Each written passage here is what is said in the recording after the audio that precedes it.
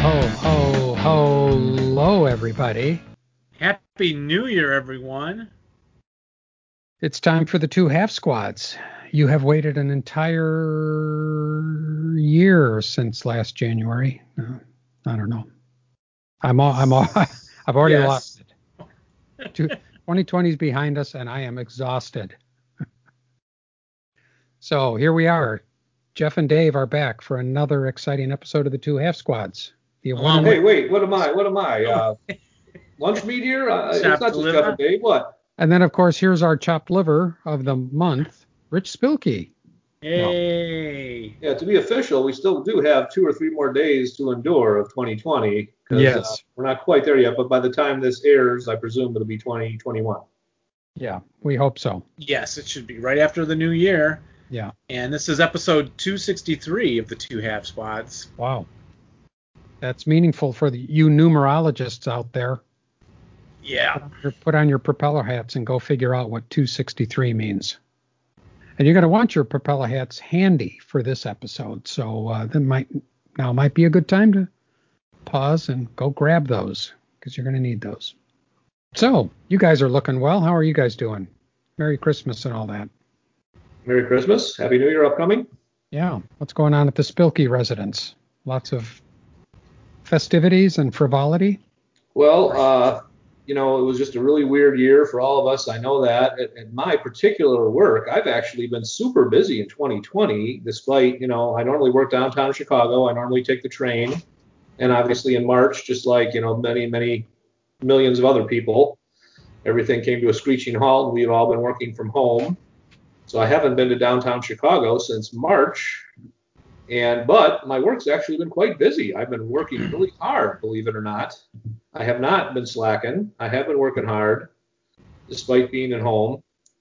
And so consequently, I didn't really take any vacation days, or very few. So I'm pretty much now trying to enjoy my vacation here at the end of the year and trying to get the days in as I can. And so that's why, I had some time to devote with you guys. I'm glad you invited me. This was really good timing. Yeah, good. Were the boys home for Christmas? Yeah, my sons are home. They're still home. They also have some vacation days here at the end of the year that they're using, and they're visiting us. But yes, they're all alone in their apartments. They're single young guys, and my older son lives in the Peoria, Illinois area. My younger son lives in the St. Louis area. And for them to stay home alone during the holidays is not really something I could feel good about. Because you're being careful. Well, and they're very isolated too. Like Adam is in Peoria also, working at Caterpillar. And although Megan is our threat, she's the one that has been around many more people. But we had them spread way out in the room, and we did do masks. We sprayed everybody down with. We just sprayed them down and then lit them on fire. Truly Saturnalia celebration. Yeah, the alcohol burns off quickly and left very few serious burns. So. Yeah, and then did your daughters visit you, Jeff? No, we actually had. I drove over to their house and swapped gifts with them, and then we did a video call with them and opened gifts that way, and it turned out fine. Actually, it turned out fine. We did do a Zoom with the extended family that normally would come to Mom's house, Grandma. Sure. Yeah. Didn't cram that. But did you guys see the article about the Roman? I sent it, Jeff, to the Half Squad's email. I don't know if you can screen share it. No, don't bother. But there's a counter they dug up. I guess it's Pompeii, I think, that had the paint on it still. It's a bright yellow, and it's got paintings of the food you can buy. It's like a street vendor card, except it's actually physically there. I mean, it's a, I don't know. They didn't use concrete. I don't know what it was made of. Stone. And it had round pots all around the edges that they could put pottery in to keep this food warm and serve it in the street. It looks just like you'd go through a salad bar with the plastic trays all sitting down in these holes, and could move the food out at night. It's really cool. And if you're into Roman history at all, and it's got the paint on it, which I'm assuming is authentic, but I didn't read the whole article. But like bright yellow. So, a lot of these things we look at in antiquity are much more colorful than we think of the white marble statues. You know, I learned that too in Greece when we went, that these statues they painted those. They would all be painted. Yeah. So you need to see all what the colors would look like. But if you haven't checked it out, everybody, I'll put a link on for that vendor's cart. I keep thinking it's a traveling cart, but it's not. It's a permanent street, selling on the street kind of restaurant thing. Yeah, did they have a sneeze? Was there a sneeze shield? Yeah, no. No. Well, that may have been destroyed they found the bodies, remains, for real.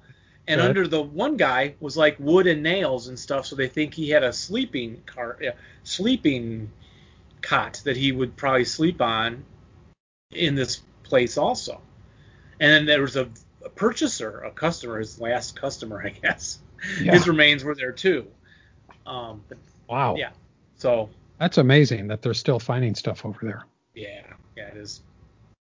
Should we jump right in then, gents? Got a full show today. Let's talk about ASL. Well, first up, we have a contest for the C4 corner cutter. Remember those, Rich? I remember them. Blast from the past, but we had an offer to get one out, our last one out, to someone, and we had 2 contestants. So, Rich, you have the honor of picking odd or even. Boy, that's a big responsibility, Dave. Yeah, really. I don't know if I'm up for that. That's adding a lot of weight to my pressure. But I'll try. Talk about ending the year with a lot of stress. You know, I'm feeling like even is what I need to say. Even? Oops, I just switched my search window. Even is Preston Younkins. Preston. Oh, excellent. You are the winner. So I will email Preston soon and get his address. We'll mail that right out to him. So we had 2 contestants on that contest? 2. Wow, that's impressive. One was from Denmark, Ulrich Danker, but he was willing to have it shipped to his friend Larry Yeager. So we're sorry, Larry and Ulrich, you didn't get the C4. But we'll have another contest going on now, Jeff. What do listeners need to do to get into that? They need to give us a call. Is that all?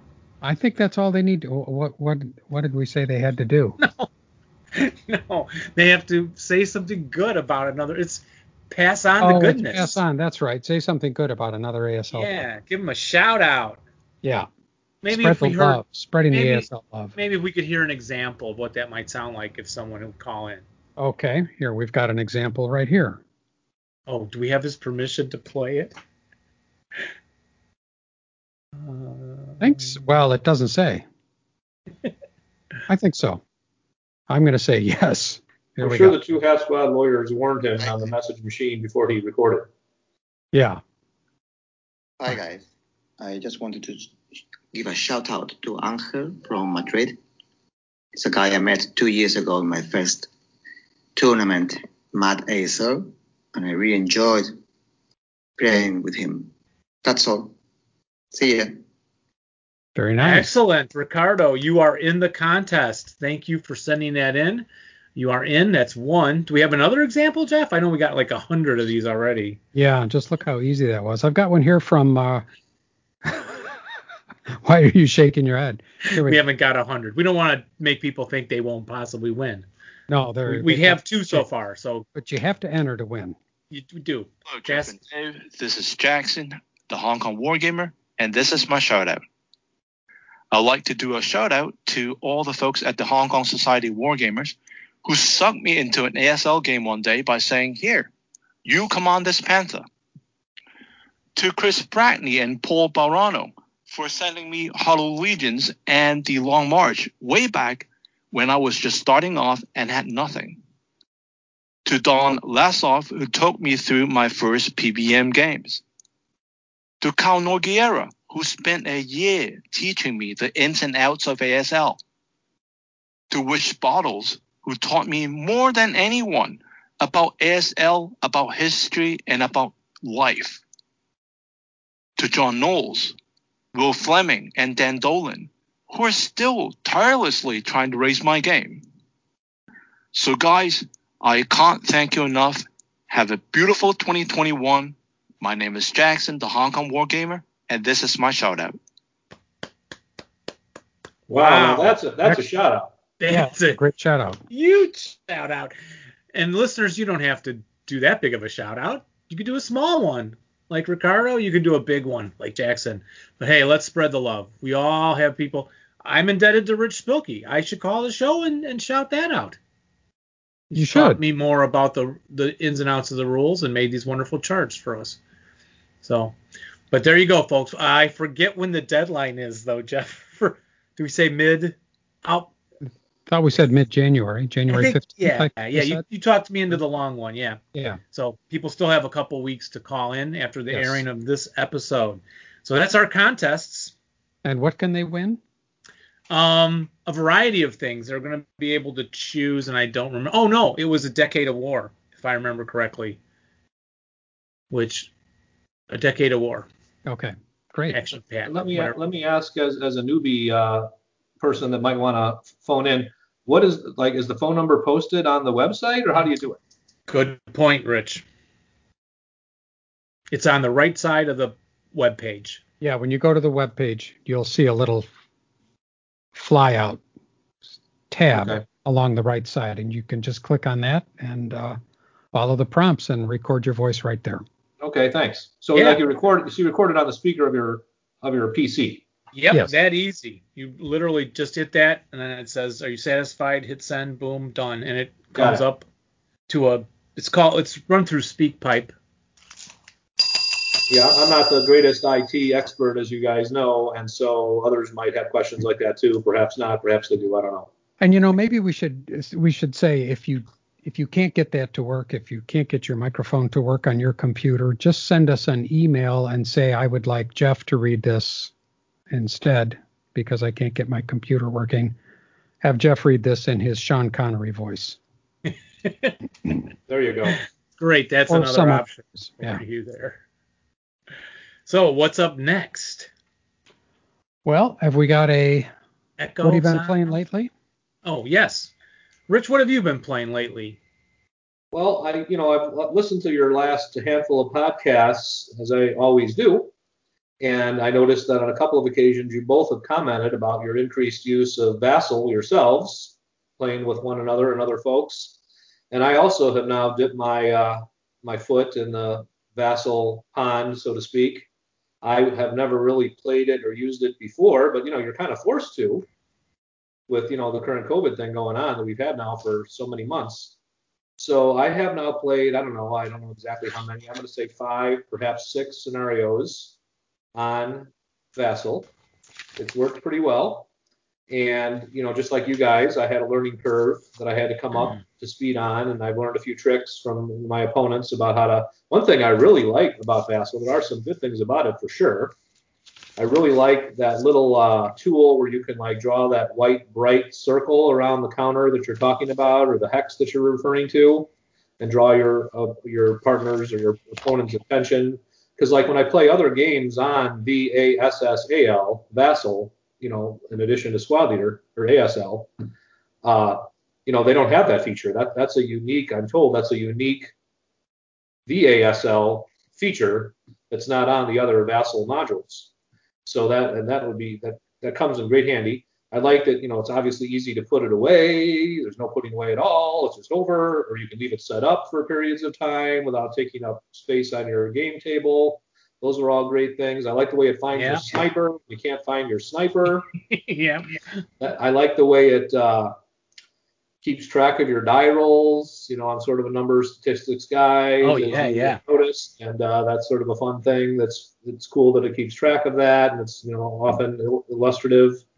So I don't know. I still prefer face to face. I gotta say, but also lets me play against players that I normally wouldn't get to play against because they live too far away, and maybe I see them in a tournament once in a blue moon. But I played a game, for example, with Dennis Donovan in California. He's one of your big fans, as of course you know, and he's a friend of mine too. But we only got to play once or maybe twice a year at most, and now we can get together on Vassal. Yeah. So that's cool. So there are a lot of nice things about it that and you guys have said nice things about it too. And it is it is useful. Yep, indeed. Jeff, what have you been up to? Any gaming? I know you've been working extra hard. Yeah, I haven't had any gaming other than what you and I played. We did play the last turn of that last scenario with the landing craft. Yeah, but we did have to cancel a lot too. Yeah. Yeah, I've had a lot of stuff going on, end of the year things for work, and so I really haven't played anything. I haven't even played Sword of Rome, which I'm playing with 3 other guys. We're on the last turn of that as well, and I've had to postpone that a couple of weeks. So, and then, of course, last week with Christmas, and then this week with New Year's. Probably not going to pick it up again till January, but I'm looking forward to resuming as soon as possible. Indeed. I've been doing a variety of things. One, Frostgrave.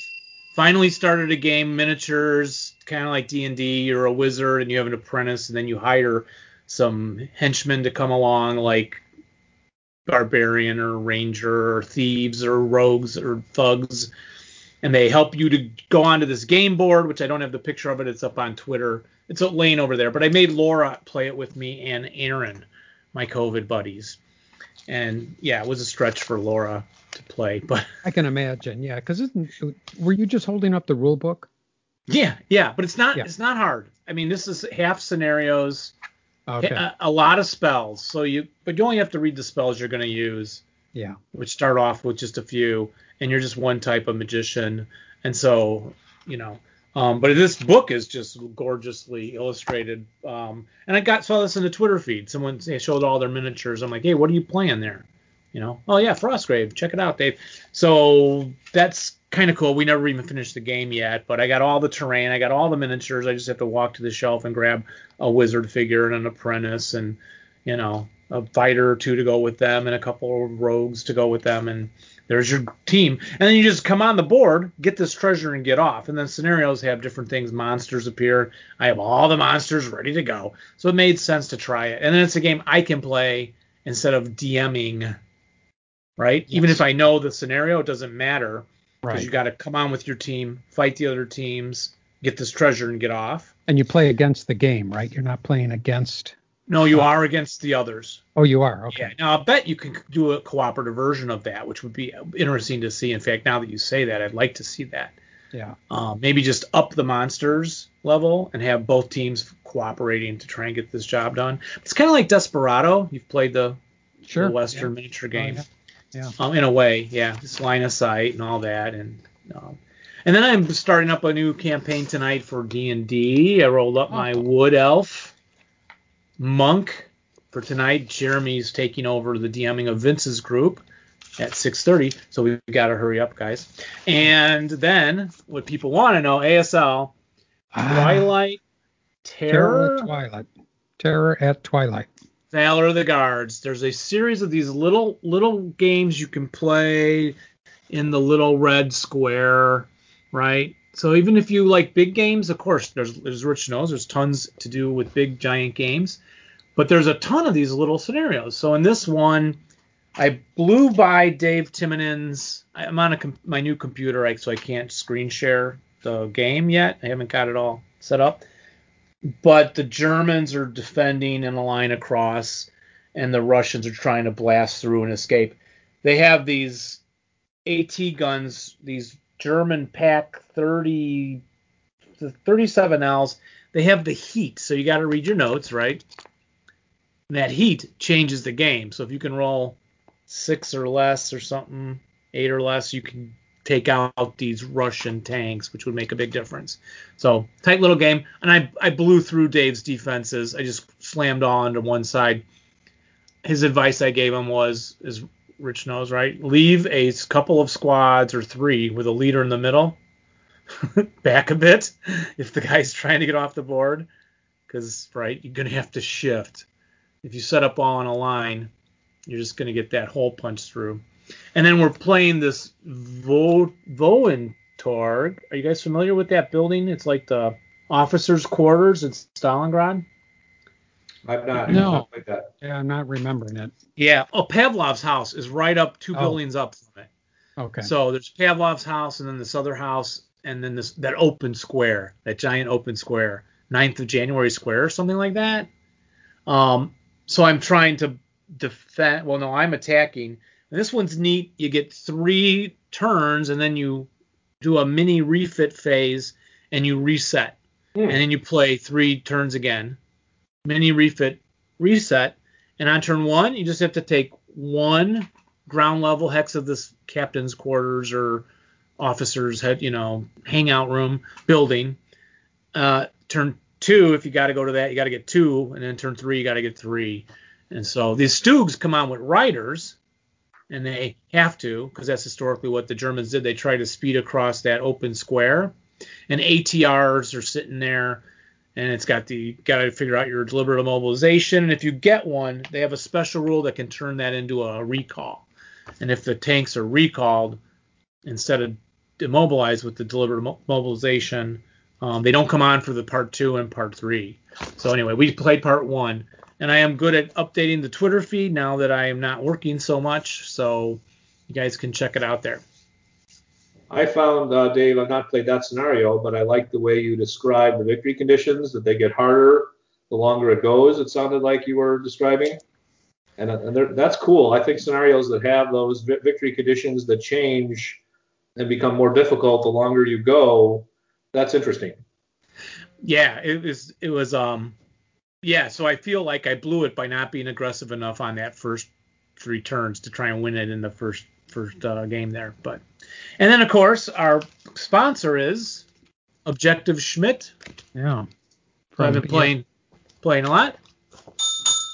Bounding Fire Productions, making of the greatest games in the world. Rich, you're a fan of theirs, aren't you? I am. I'm reading the Guns at Last Light book that you guys might have heard of. It's the last in the trilogy that we have spoke about once before by Rick Atkinson.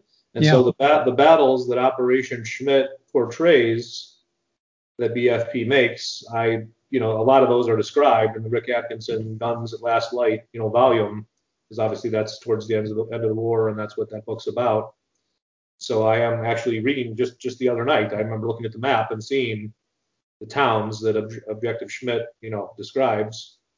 Cool. And anyway, so yeah, that's kind of fresh in my mind, at least from the book point of view it is. And so, and I also want to go back on that first scenario you described, Dave, with the VOTG. I'm not a VOTG expert. I have VOTG, and I think it's cool, but I haven't played much of it. But what I do want to recommend is, it is good to play those small scenarios like you were saying, because oftentimes if you play 1 or 2 or 3 of the small ones and you learn the terrain and you learn the tactics and you learn the units, oftentimes you'll then get interested in playing the big grand scenario or the big grand campaign game, pertaining to that theme or that theater. And that's a good way to get into it. Instead of starting off with something that big, it's better to start with the smaller scenarios and get a taste of it and get an appreciation for it. Yeah, that's good advice, right? And we are planning to hopefully play one of the bigger scenarios again in both the Valor of the Guards and in the Objective Schmidt, because there's some big ones that we're going to wait for a 4-player non-COVID situation. Indeed. So. Well, invite me over to be one of your 4, Dave. Yeah, we could do that. That would be great. We have to take your temperature before you get started, before you get in the house. And hopefully by then we'll be done and we'll all be free again totally. Yeah. So. And then, Jeff, did you get any special what's in the box? You mean from what's in the box?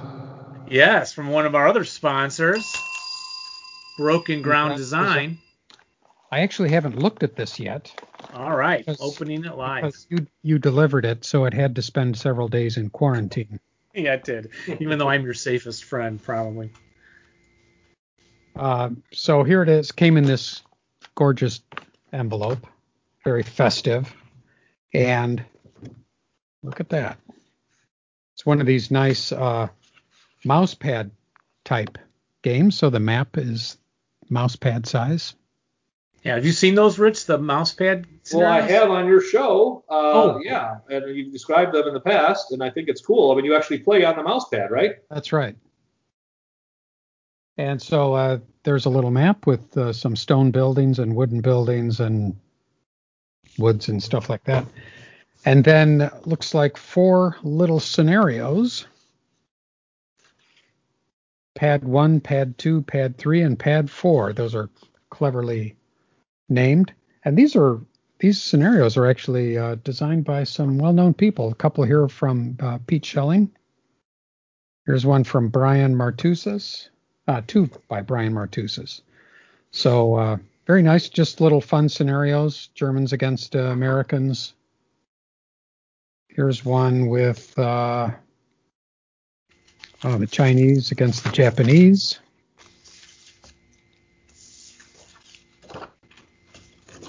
Oh, interesting. And here's the Greeks versus the Italians. Don't see these that often. Iron coffins. Oh, yes. So very nice. And then you play the scenarios, then you get the mouse pad. That's right.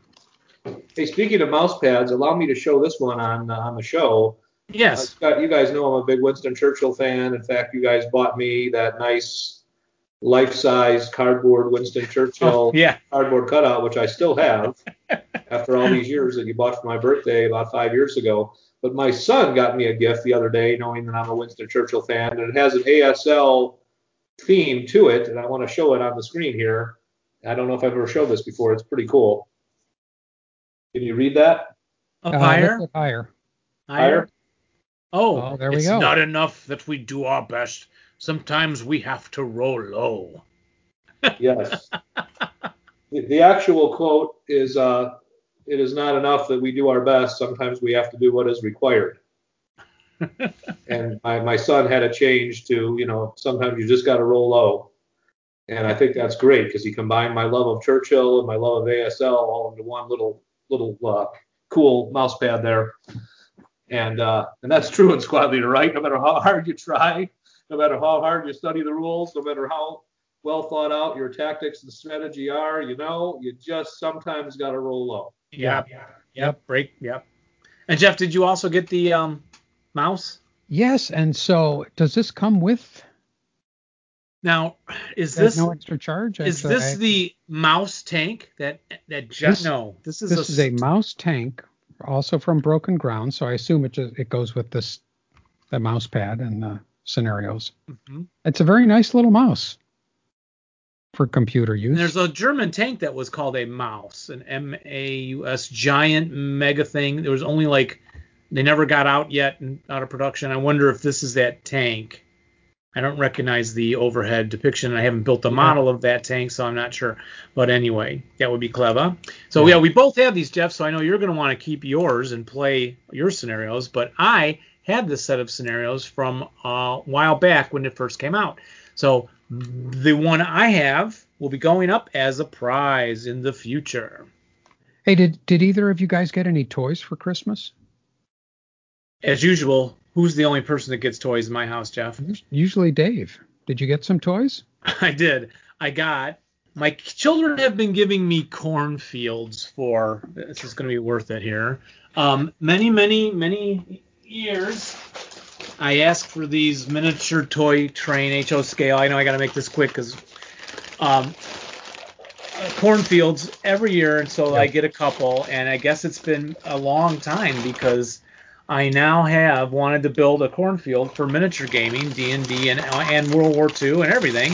Civil War, you got to have one. I now have a bag of a dozen of these things. Wow. Look at this. And then I was looking at this. You are a corn king. I was looking at this corrugated cardboard I have, and I spray painted it brown. And I've been using that forever for plowed fields, right? ASL and miniature or whatever. Corrugated board, spray painted brown, looks great, but I'm thinking I got to up this. I got to get some kind of texture on this, so I got to get the earth from the train store and get it on there, but when I glue it on, it just breaks off. How am I going to do this? I forgot that a company makes real secure, already done, exactly what I'm talking about. And my son, Aaron, gave them to me for Christmas.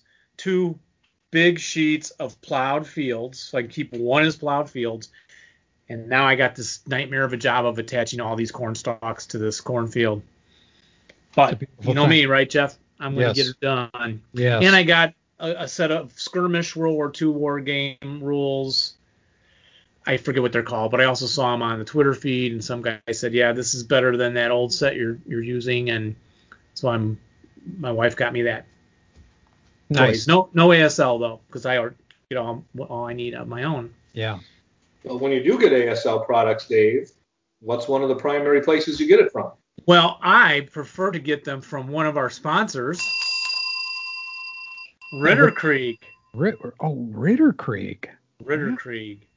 Yeah, you can't always depend on Santa for getting you exactly the right stuff from exactly the right place. So what I do is I give Santa a break. I say, just skip the ASL stuff, Santa. I got you covered. I'm going to Ritter Creek. He's happy. I'm happy. Everybody's happy. And free shipping inside the continental United States of America, assuming somebody doesn't secede. Right. Well, yeah, that could be challenging. Yeah. I mean, if Texas breaks off to create its own country, I don't know how we'd handle that shipping. But yeah, and then we'd have to get our passports to go down to the Texas Open or whatever. Right, Rich? You've been there.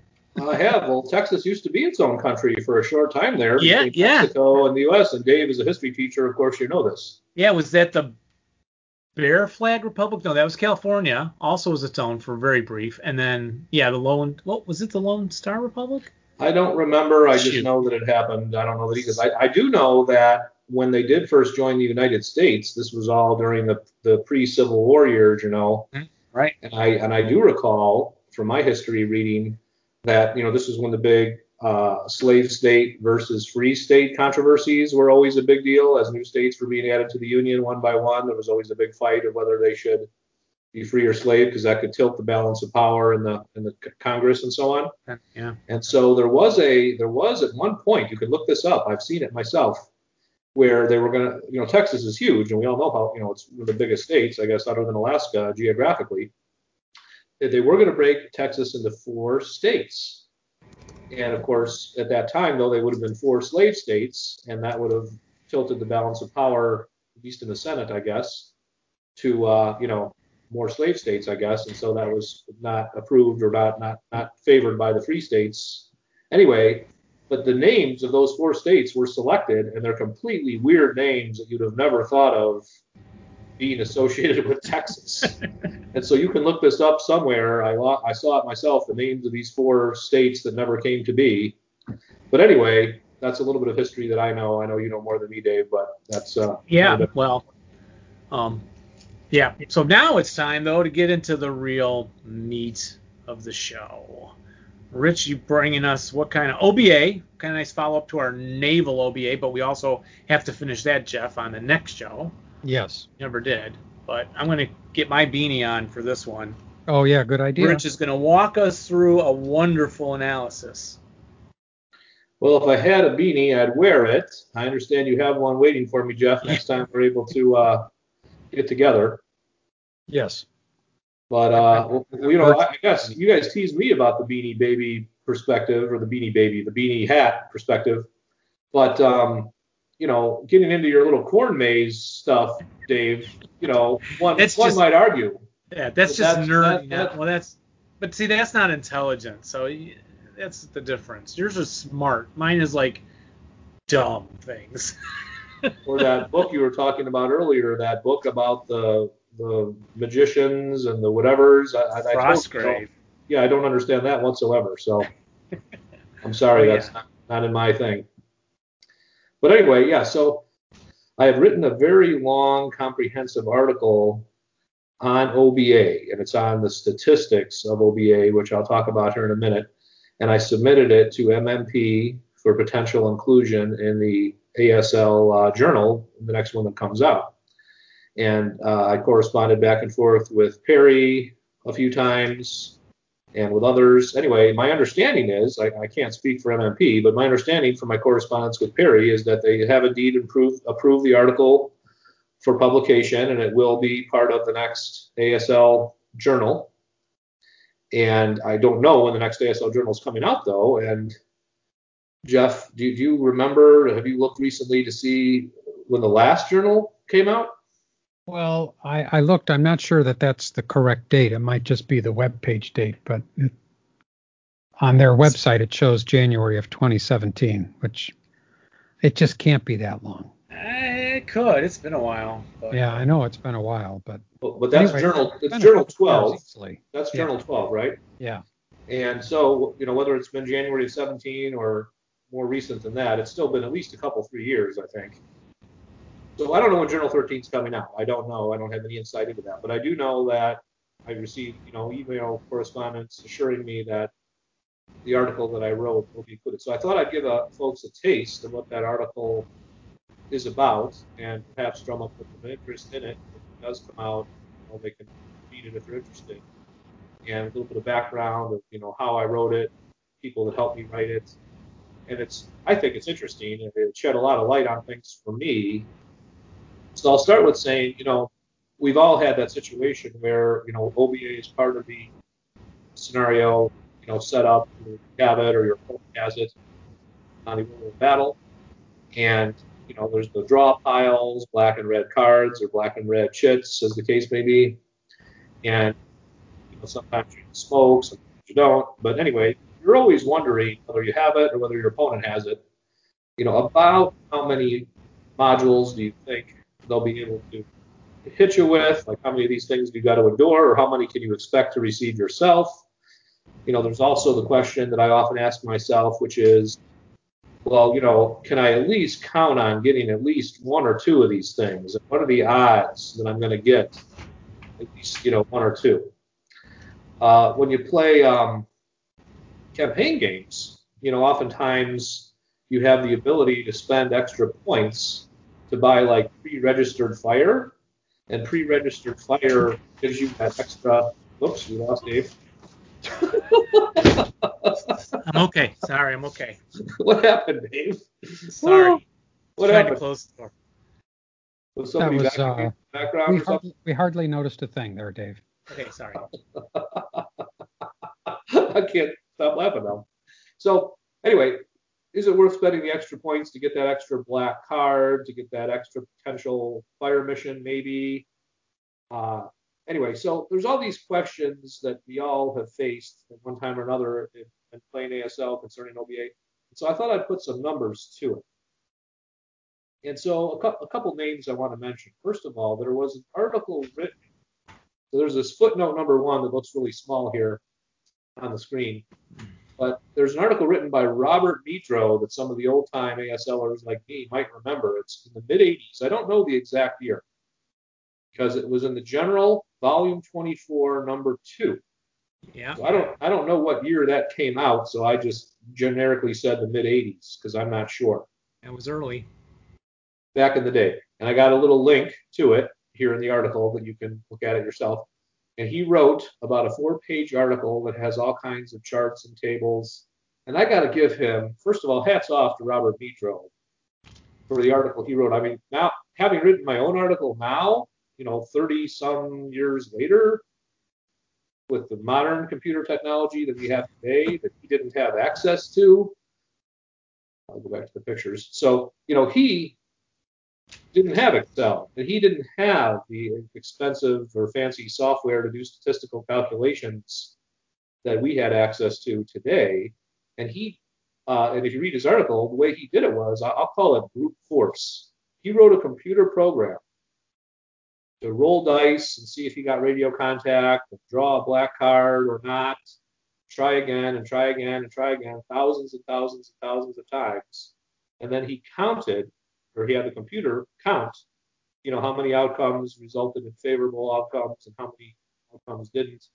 And through pure, I'll call that brute force, I can't even imagine writing a program to do something that sophisticated for this purpose. And as hard as the work was that I did, or that I also had help with, which I'll mention, it was nowhere near as hard as what he had to do. But I will also say that all the results that I came up with in the article that I wrote in the areas where we overlapped, because our articles were a little bit different, they had a little bit different focus, but they did have some overlap. But in the areas where we overlapped, I will say that we matched up exactly. We matched up right on the dot. So I felt good that anything I say in my article does not contradict anything that he says in his article. They do match, in the areas that they do overlap.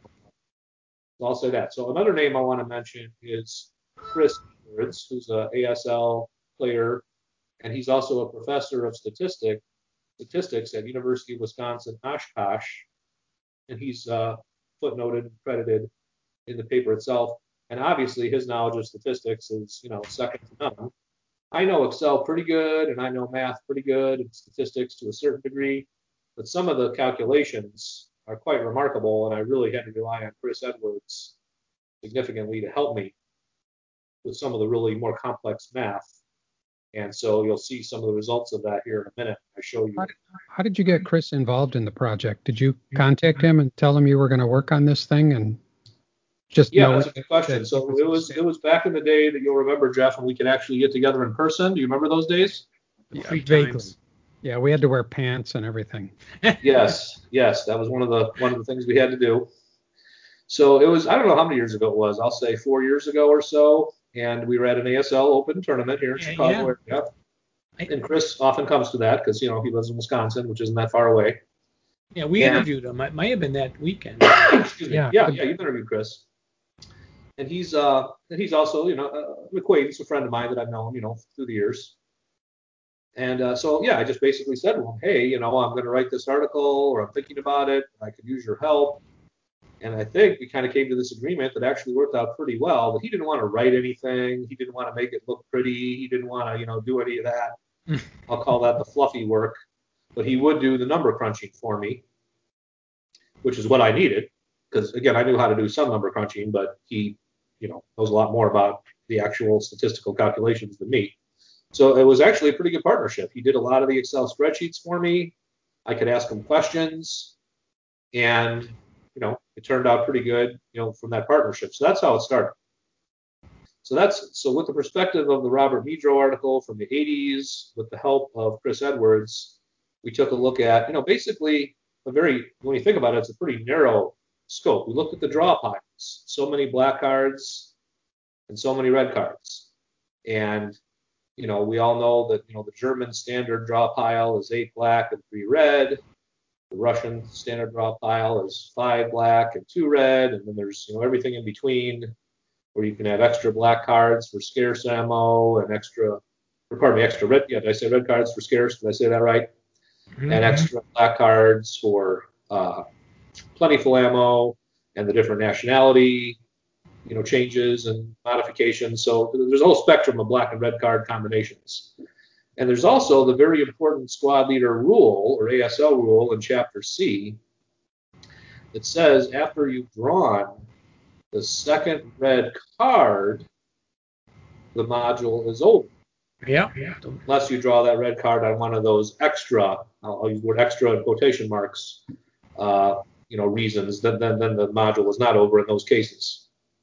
So anyway, knowing the standard ASL rules of the 2 red card draw issue of when you lose your module, oftentimes, you would ask yourself, well, what are the odds of me getting no modules at all? What are the odds of me getting 2 red cards right off the bat? You always hear nightmare stories about that happening to certain players sometimes.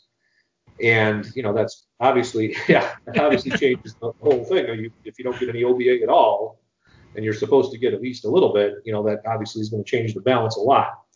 So I wanted to do some math. I wanted to do, what are the odds of really getting none? Or what on the other extreme? You got the 8 black, 3 red German deck or German draw pile standard. What are the odds of getting all 8 blacks before you get the 2 reds? That's possible too. That would be an extreme outcome, but it's possible theoretically. But what are the odds?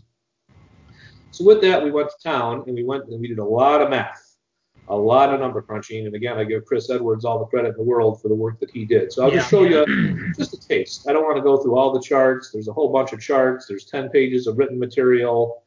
It's very, comprehensive in my opinion. But I'll give the viewers and the listeners a taste. And this is where, again, watching is probably better than listening when we move into this next part.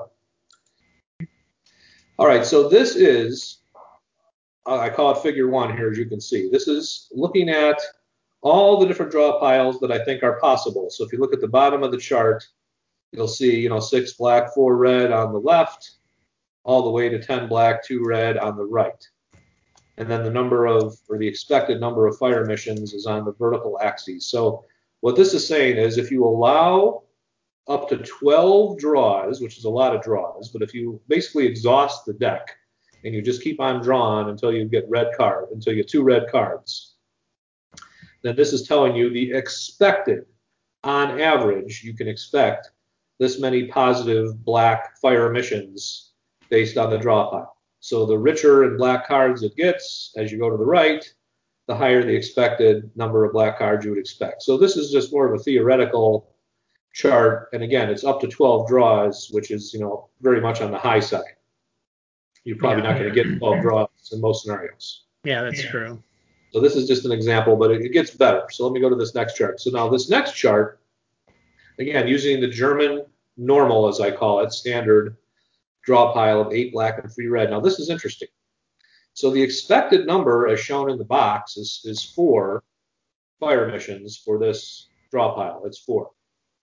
But if you look at the odds of getting exactly none, you can see it's about 5.5%, which is equivalent to the odds of getting exactly 8, which is also 5.5%. So when you have here's one of the things I want to point out that I learned. When you have 3 red cards, like you do with the German draw pile, you end up with this. What's the word I'm looking for? The shape of the curve here. It's a is that called the normal curve or I think it's bell called curve? Normal curve? Yeah, I forget. And it's like it's parallel. So you can see that the odds of getting 0 and 8 are the same. The odds of getting exactly 1 black card, or the odds of getting exactly 7 cards is also the same. You see that? How they correspond to each other? And then the odds of getting exactly 4 is the highest probability. Yeah. The highest probability is to get exactly 4 black cards. That's the most likely outcome, even though it's only a 15% chance of getting that. That's higher than any of the others. Now, if you contrast that with the next chart is the Russian draw pile. So the Russian draw pile is 2 red cards and 5 black. Mm-hmm. So not only is the expected number of fire emissions lower, 3.33 in the box, but the odds of getting 5, all of them, are actually higher than the odds of getting any other outcome, which is kind of interesting. So when you have 2 red cards, so here's the rule of thumb that I discovered. When you have 2 red cards in the deck, no matter how many black cards you have, the odds of getting the highest number of black cards are higher than any other combination when you have only 2 reds in the deck, just like in the Russian draw pile that you have here. When you go back to the other slide that we showed you a minute ago, the German one, when you have 3 red cards, the odds of getting the expected number of fire emissions, which in this case is 4, is the highest. So that's sort of a pattern that emerges when you have 3 red versus when you have 2 red, which is kind of crazy, but I guess it makes sense when you think about it. So anyway, I'm probably overwhelming people right off the bat with even this. No, that's real straight up. Yeah. So again, there's tons of other charts with every kind of combination and permutation. I do want to show 1 or 2 more. So let's show this one. So again, this is back to the German draw pile and the 8 black, 3 red. So this is asking a different question and answering a different question. This is saying, hey, what are my odds of getting at least so many fire emissions? Like if I got the German, radio and I got 8 black and 3 red, what are the odds of me getting at least 1 fire emission? Well, the odds are 94.5% that you'll get at least 1 black card before you draw 2 red. So the odds are really high. And obviously, as you go on and on, the more you demand of the draw pile, the more black cards, the odds go down for you. So the odds of getting at least 3 are 72%. Anyway, you can see the math yourself. I don't need to read every number. But this is what the German draw pile, looks like from how many can I expect? What are the percentages, that I'll get at least this many black cards before I draw 2 reds? And then using the Russian draw pile on this next chart, same thing.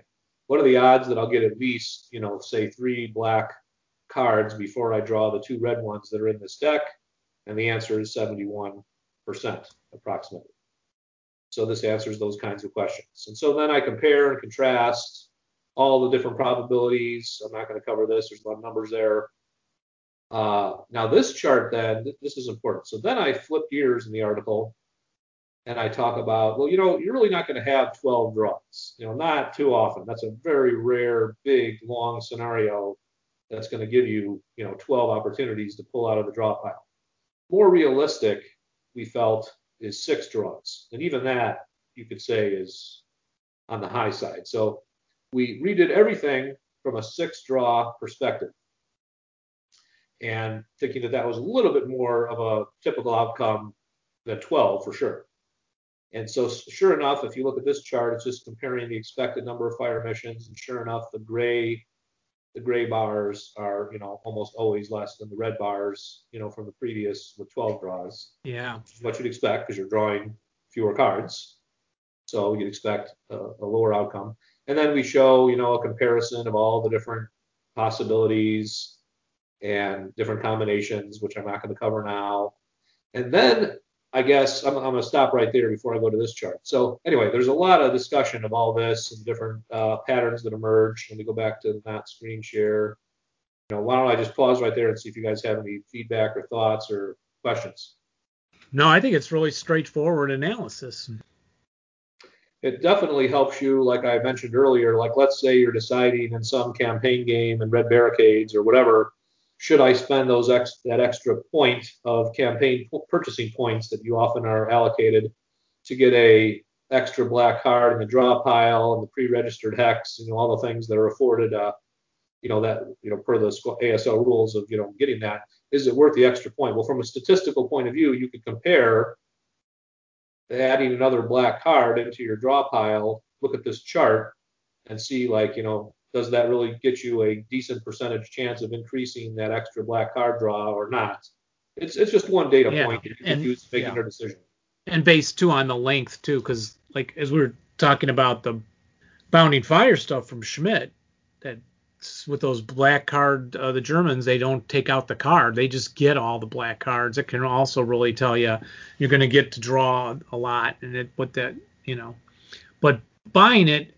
It'd be interesting to know too. Is there analysis around about what I would get if I took the neg 1 leader? Or I guess it's hard to analyze that compared to the card draw. Well, I'll say again, pointing back to Mr. Medrow's article from the mid 80s. His article, like I mentioned verbally a minute ago, was even more comprehensive than mine. Mine only looks at the black and the red cards. That's it. Yeah. He looked at the black and the red cards for sure. But he also looked at, rolling radio contact, when your radio contact number is a 6 or a 7 or an 8. He looked at the maintenance die roll. That could be a -1 or a -2 based on if it's battalion mortar or not. He even had an algorithm in there to measure the probability of, how you got to draw an extra black card. Yeah, right. It lands out of the line of sight or whatever. I can't remember exactly what he did. He talks. So he had 2 or 3 things going on in his article that my analysis didn't even try to do, because that would have just made the math that much more crazy, huge. So the other thing I want to tap on, and then we can wrap it up, is a lot of people are familiar with the PLEVA rule. So I'm a fan. Yes, and I'm a fan too. And so I want to talk about the PLEVA rule. And I did correspond with Steve Pleva, the author and person who put forward this rule that bears his name. And in my correspondence with Steve, and I put this in the article, he had 2 purposes in putting forward his Pleva rule to make an improvement to the existing rule. So we talked about if you draw 2 red cards under the standard rule, that ends your fire mission for that module. That ends you're not allowed to draw anymore after that. Well, Steve wanted to, do 2 things with his rule, and I got this in the article. The first thing he wanted to do was he wanted to decrease the chance that the OBA player got no fire missions at all. That worst case scenario where you just happen to draw 2 reds and it's over. At the same time, he didn't want to change the balance of the scenarios that had radios and OBA in them, because he didn't want the expected number of fire missions for the people that have the radio to go up. In other words, you could stop the number of reds by just taking reds out of the deck or adding lots of black cards into the deck, but that would help the OBA player, get too many fire missions, and that would change the balance the other way. So he didn't want to do that. So he wanted to balance those two things against each other. With that, he came up with the rule that says when you draw a red card, doesn't matter if it's the first one or the second one or the, umpteenth one, you put the red card back in the deck and you put an extra red card back into the deck. So you end up with a richer red card percentage at the end of it, but you never stop drawing either. You don't stop after, if you draw 2 reds, you just keep on going and keep adding those red cards back in the deck. So you still have the possibility to draw a black card sooner or later. And so that is, in a nutshell, what the Pleva rule is. So I don't want to ruin the suspense, and I don't want to show any charts that we made on that. They will be in the article. But I measured the Pleva rule using 12 draws and using 6 draws, just like I showed you previously with the standard rules. And we compared and we contrasted the outcomes. And then at the end, we do make an analysis. And we show, did Steve's rule meet that objective? Did it minimize the number of reds? Or, pardon me, did it minimize the chance of getting 0 black draws, period, compared to the standard rules? But at the same time, did it keep the expected number of black draws about the same as in the standard rules? Mm-hmm. So we measured those 2 criteria statistically. And I'm telling you, I got to take hats off to Chris Edwards for the math involved to do that was off the charts. If you see the Excel spreadsheets he made to measure this and to do this, I'm telling you, think about it. Like with the regular rules, I don't want to say it's not that hard because that would be minimizing what he did. But with the regular rules, I'll call it straightforward because, when you take a card out, you take a card out. You have one less card. And then you go from there. But with the Pleva rules, if you draw a black card, the black card is gone, and now the deck is 1 card smaller. But when you draw a red card, you put the red card back, and you add another red card in, so now the deck is 1 card larger than it was when you started.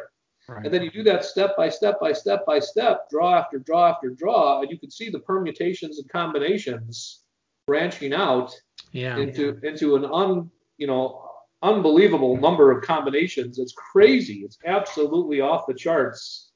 And Chris was able to handle it. He figured it out, and I was amazed.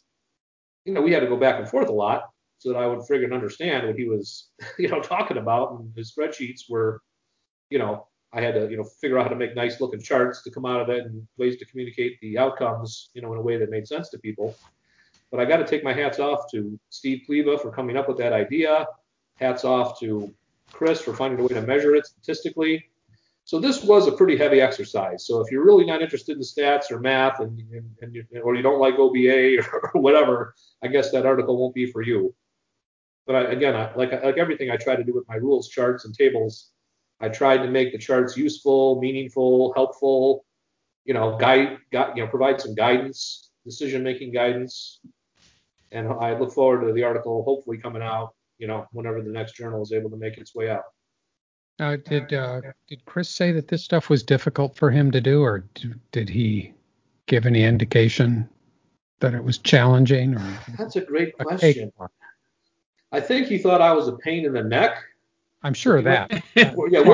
Working with me was probably difficult for him because I, had so many questions, and maybe I didn't like the way he did it, and I wanted him to do that, and I wanted to do this. So maybe I was more of a thorn in his side, but I don't think the math was that hard for him, frankly. Yeah. For him, it was like just another day at the office. But it really is remarkable when you see what he did. And he used formulas in Excel that I never even know were there. He used some really funky stuff that, he was aware of that I didn't even know existed. Yeah. And I'm really doing it a disservice because he has names, just like any profession, they have names for this phenomenon. Like I described that phenomenon earlier. When you have an odd number of red cards or an even number of red cards and the patterns that emerge. Yeah. Well, I did that in my own little layman's way. The statisticians have names for that stuff.